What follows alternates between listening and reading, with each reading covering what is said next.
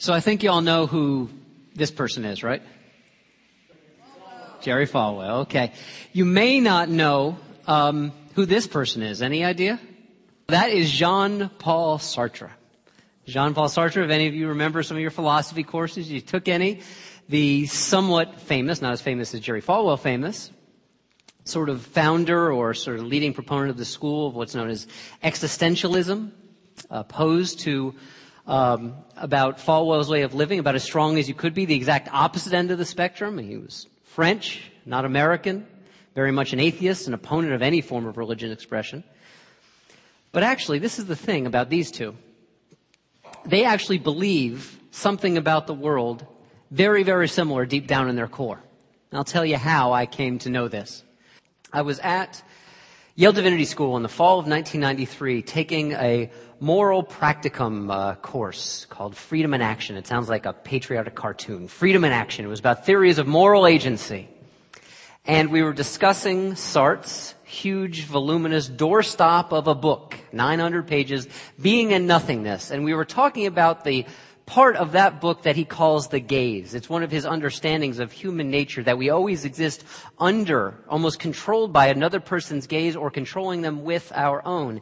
And he said the example of the power of the gaze is this, is that you imagine yourself perhaps down on one knee in front of an old-fashioned doorknob, you know, the kind with the keyhole that the light goes through and you can see through. And you're looking through it. You don't necessarily do anything bad or peeping or anything.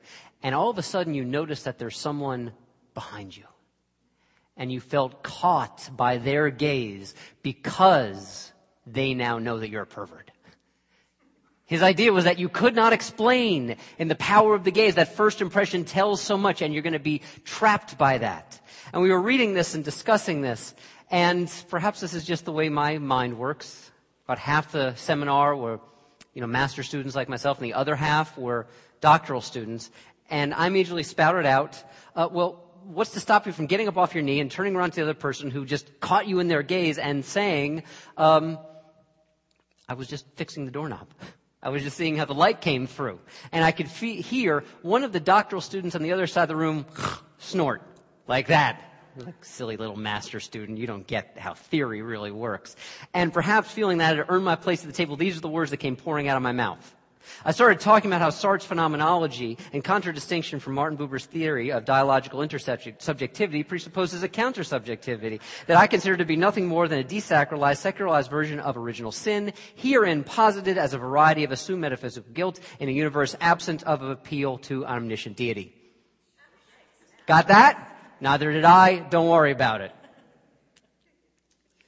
Jerry Falwell. He kind of believes the same thing, though, about the gaze, the power of the gaze. Its eyes on you.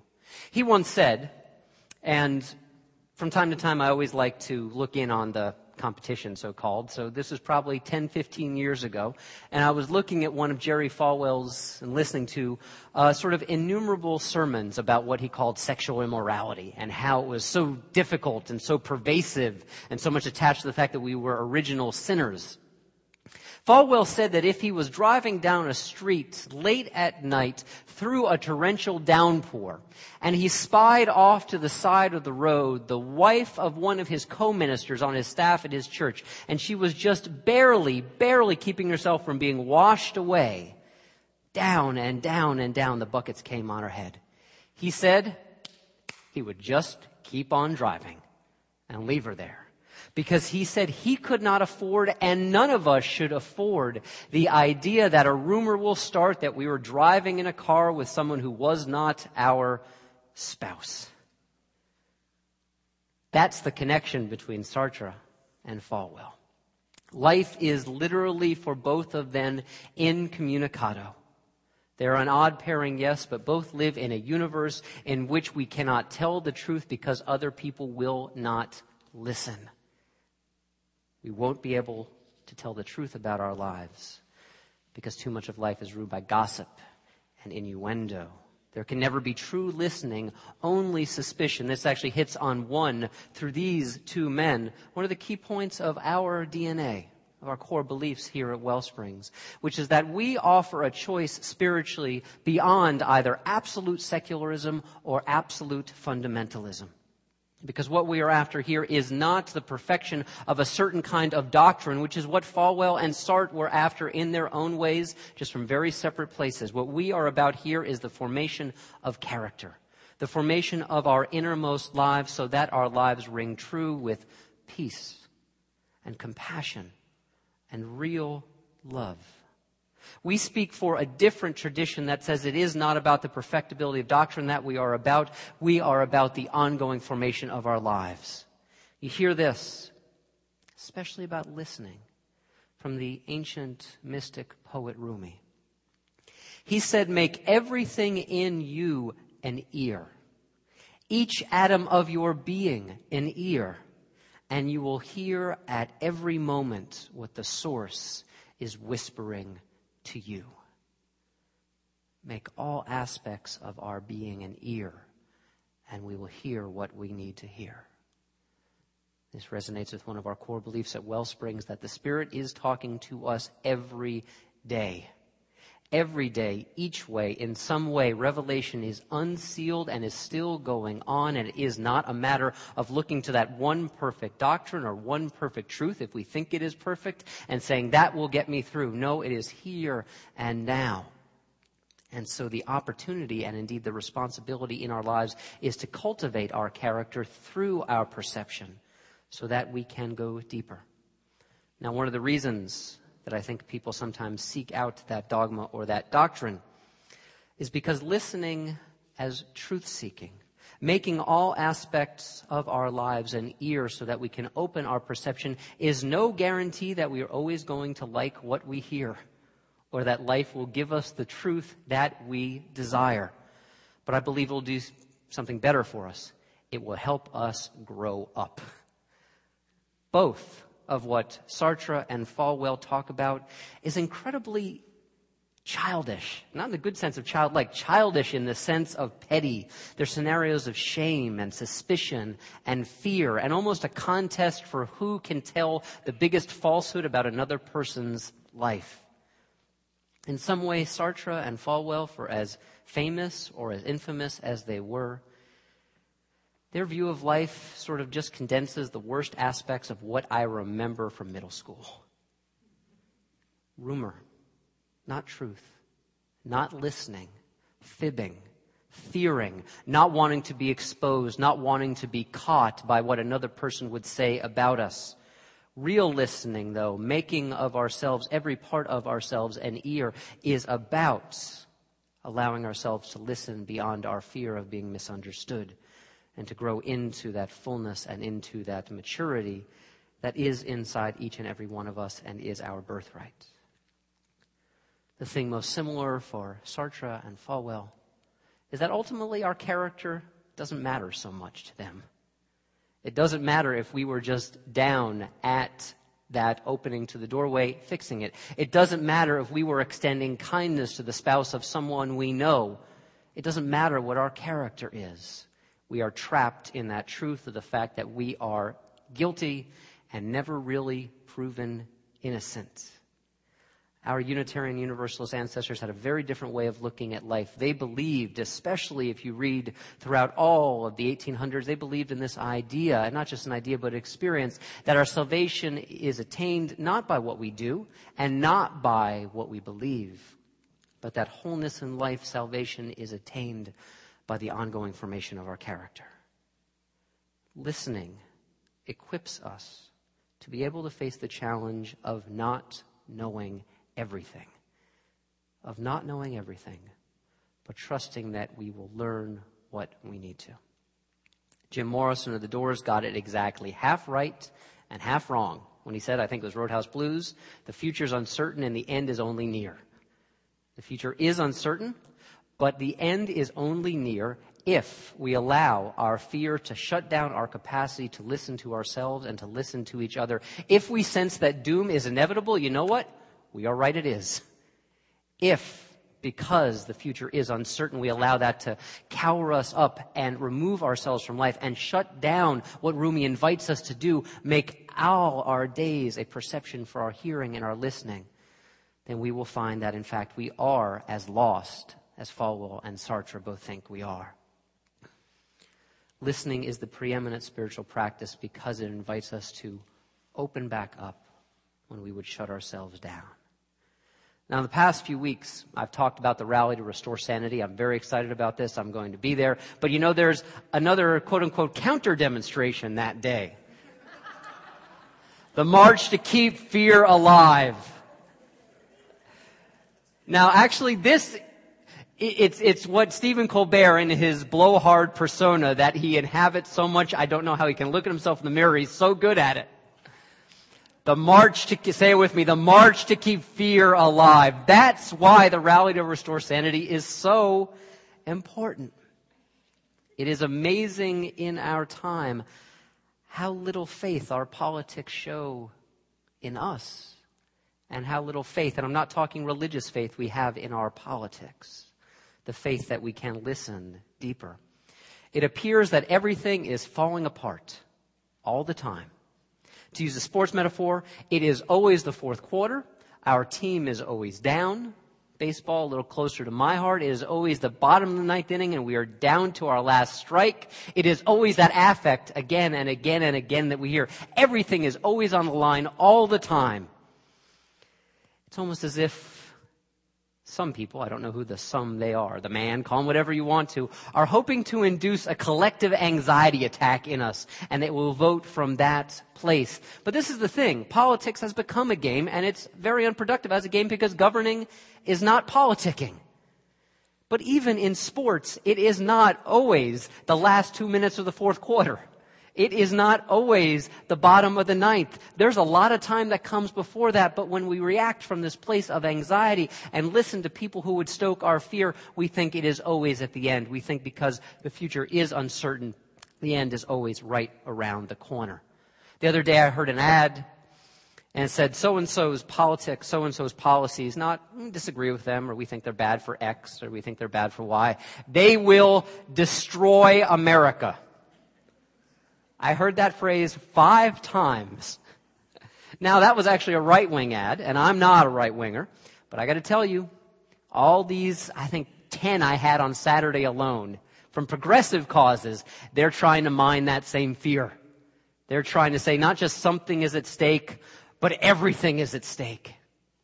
I mean, I come from a family. I'm not pleased that I love them very much, but I'm not pleased about this, that I had no fewer than 2 of my intimate relatives tell me in 2004 when I was in Florida and they were still up here in Pennsylvania, half jokingly, and I say only half jokingly because I kept repeating it. Now, ultimately, they didn't do this, but that if Bush got reelected, they were moving to Canada. America survives. They got over it. This is such a thing, though, about when anxiety infects us and we stop listening. Listen to yourself if you can when you're at your most anxious. Listen to other people. What you will hear by and large, if they've forgotten how to listen, are categorical non-negotiables. This way or that way. My way, the wrong way, the highway. Black or white. That's it. Game over. I'm done. I'm leaving the table. This all or nothing, black or white, fear-driven way of living is really no way of living. And what it shuts down within us is the capacity to, as Rumi said, make an ear of our being. Reb Nachman of Bratslav was a famous Hasidic teacher centuries ago.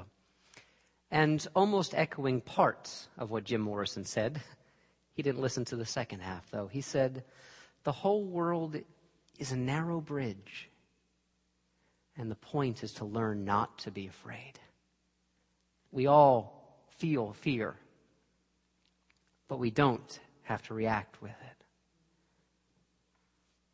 All cultures, and I include ours right now in America, sadly, all cultures that are seized by fear lose that inability to listen and become diseased.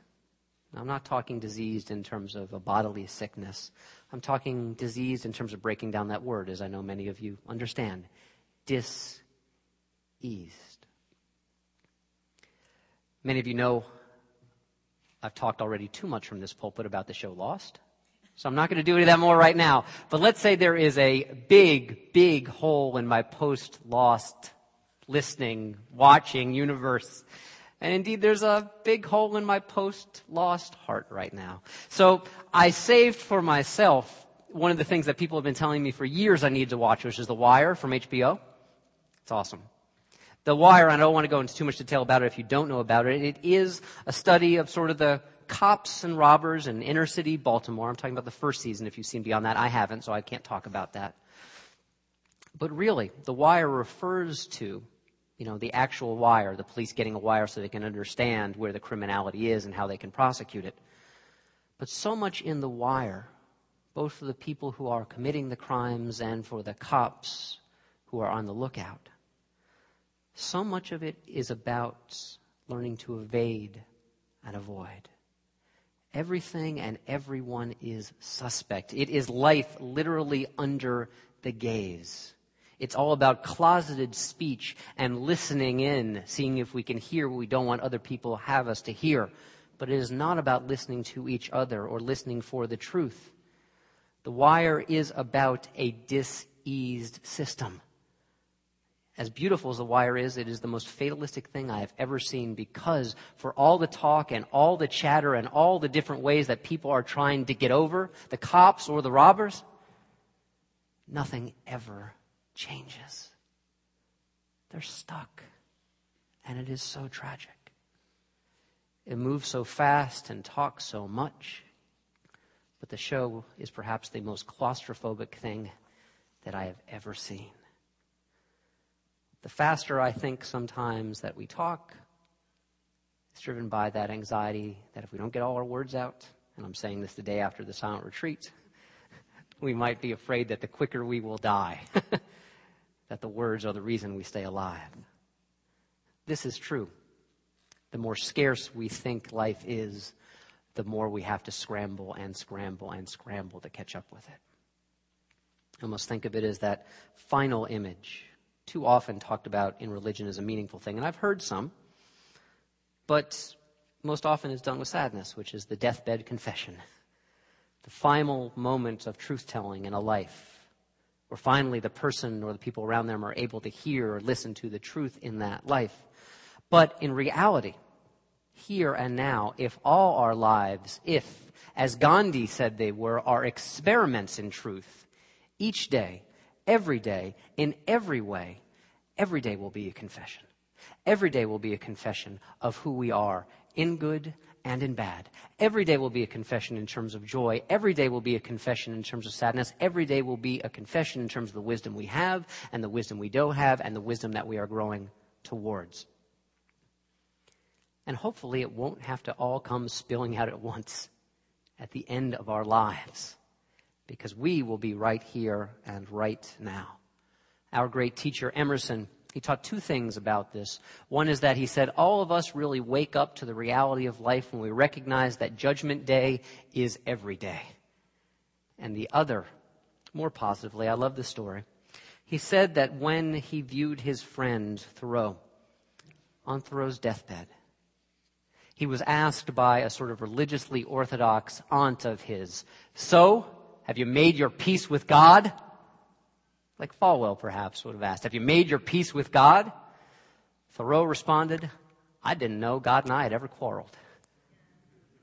That is truth-telling and listening every day, in small ways and in large ways. Last week, I talked about and encouraged all of us to stay within that place of a namaste practice, especially in our listening. That bow, that recognition of each other, that really perceives each other's presence. To listen with those namaste ears, seeing the divine in the other person that is a part of ourselves. It is not just projected outward and changes what is out there. At the deepest level, when we listen with the practice of namaste, we change what is in here. We are reminded that there are places, and indeed the deepest places within us, that are always bigger than our fear. But they are only bigger than our fear if we allow ourselves to hear. Amen. May you live in blessing. Let's pray together.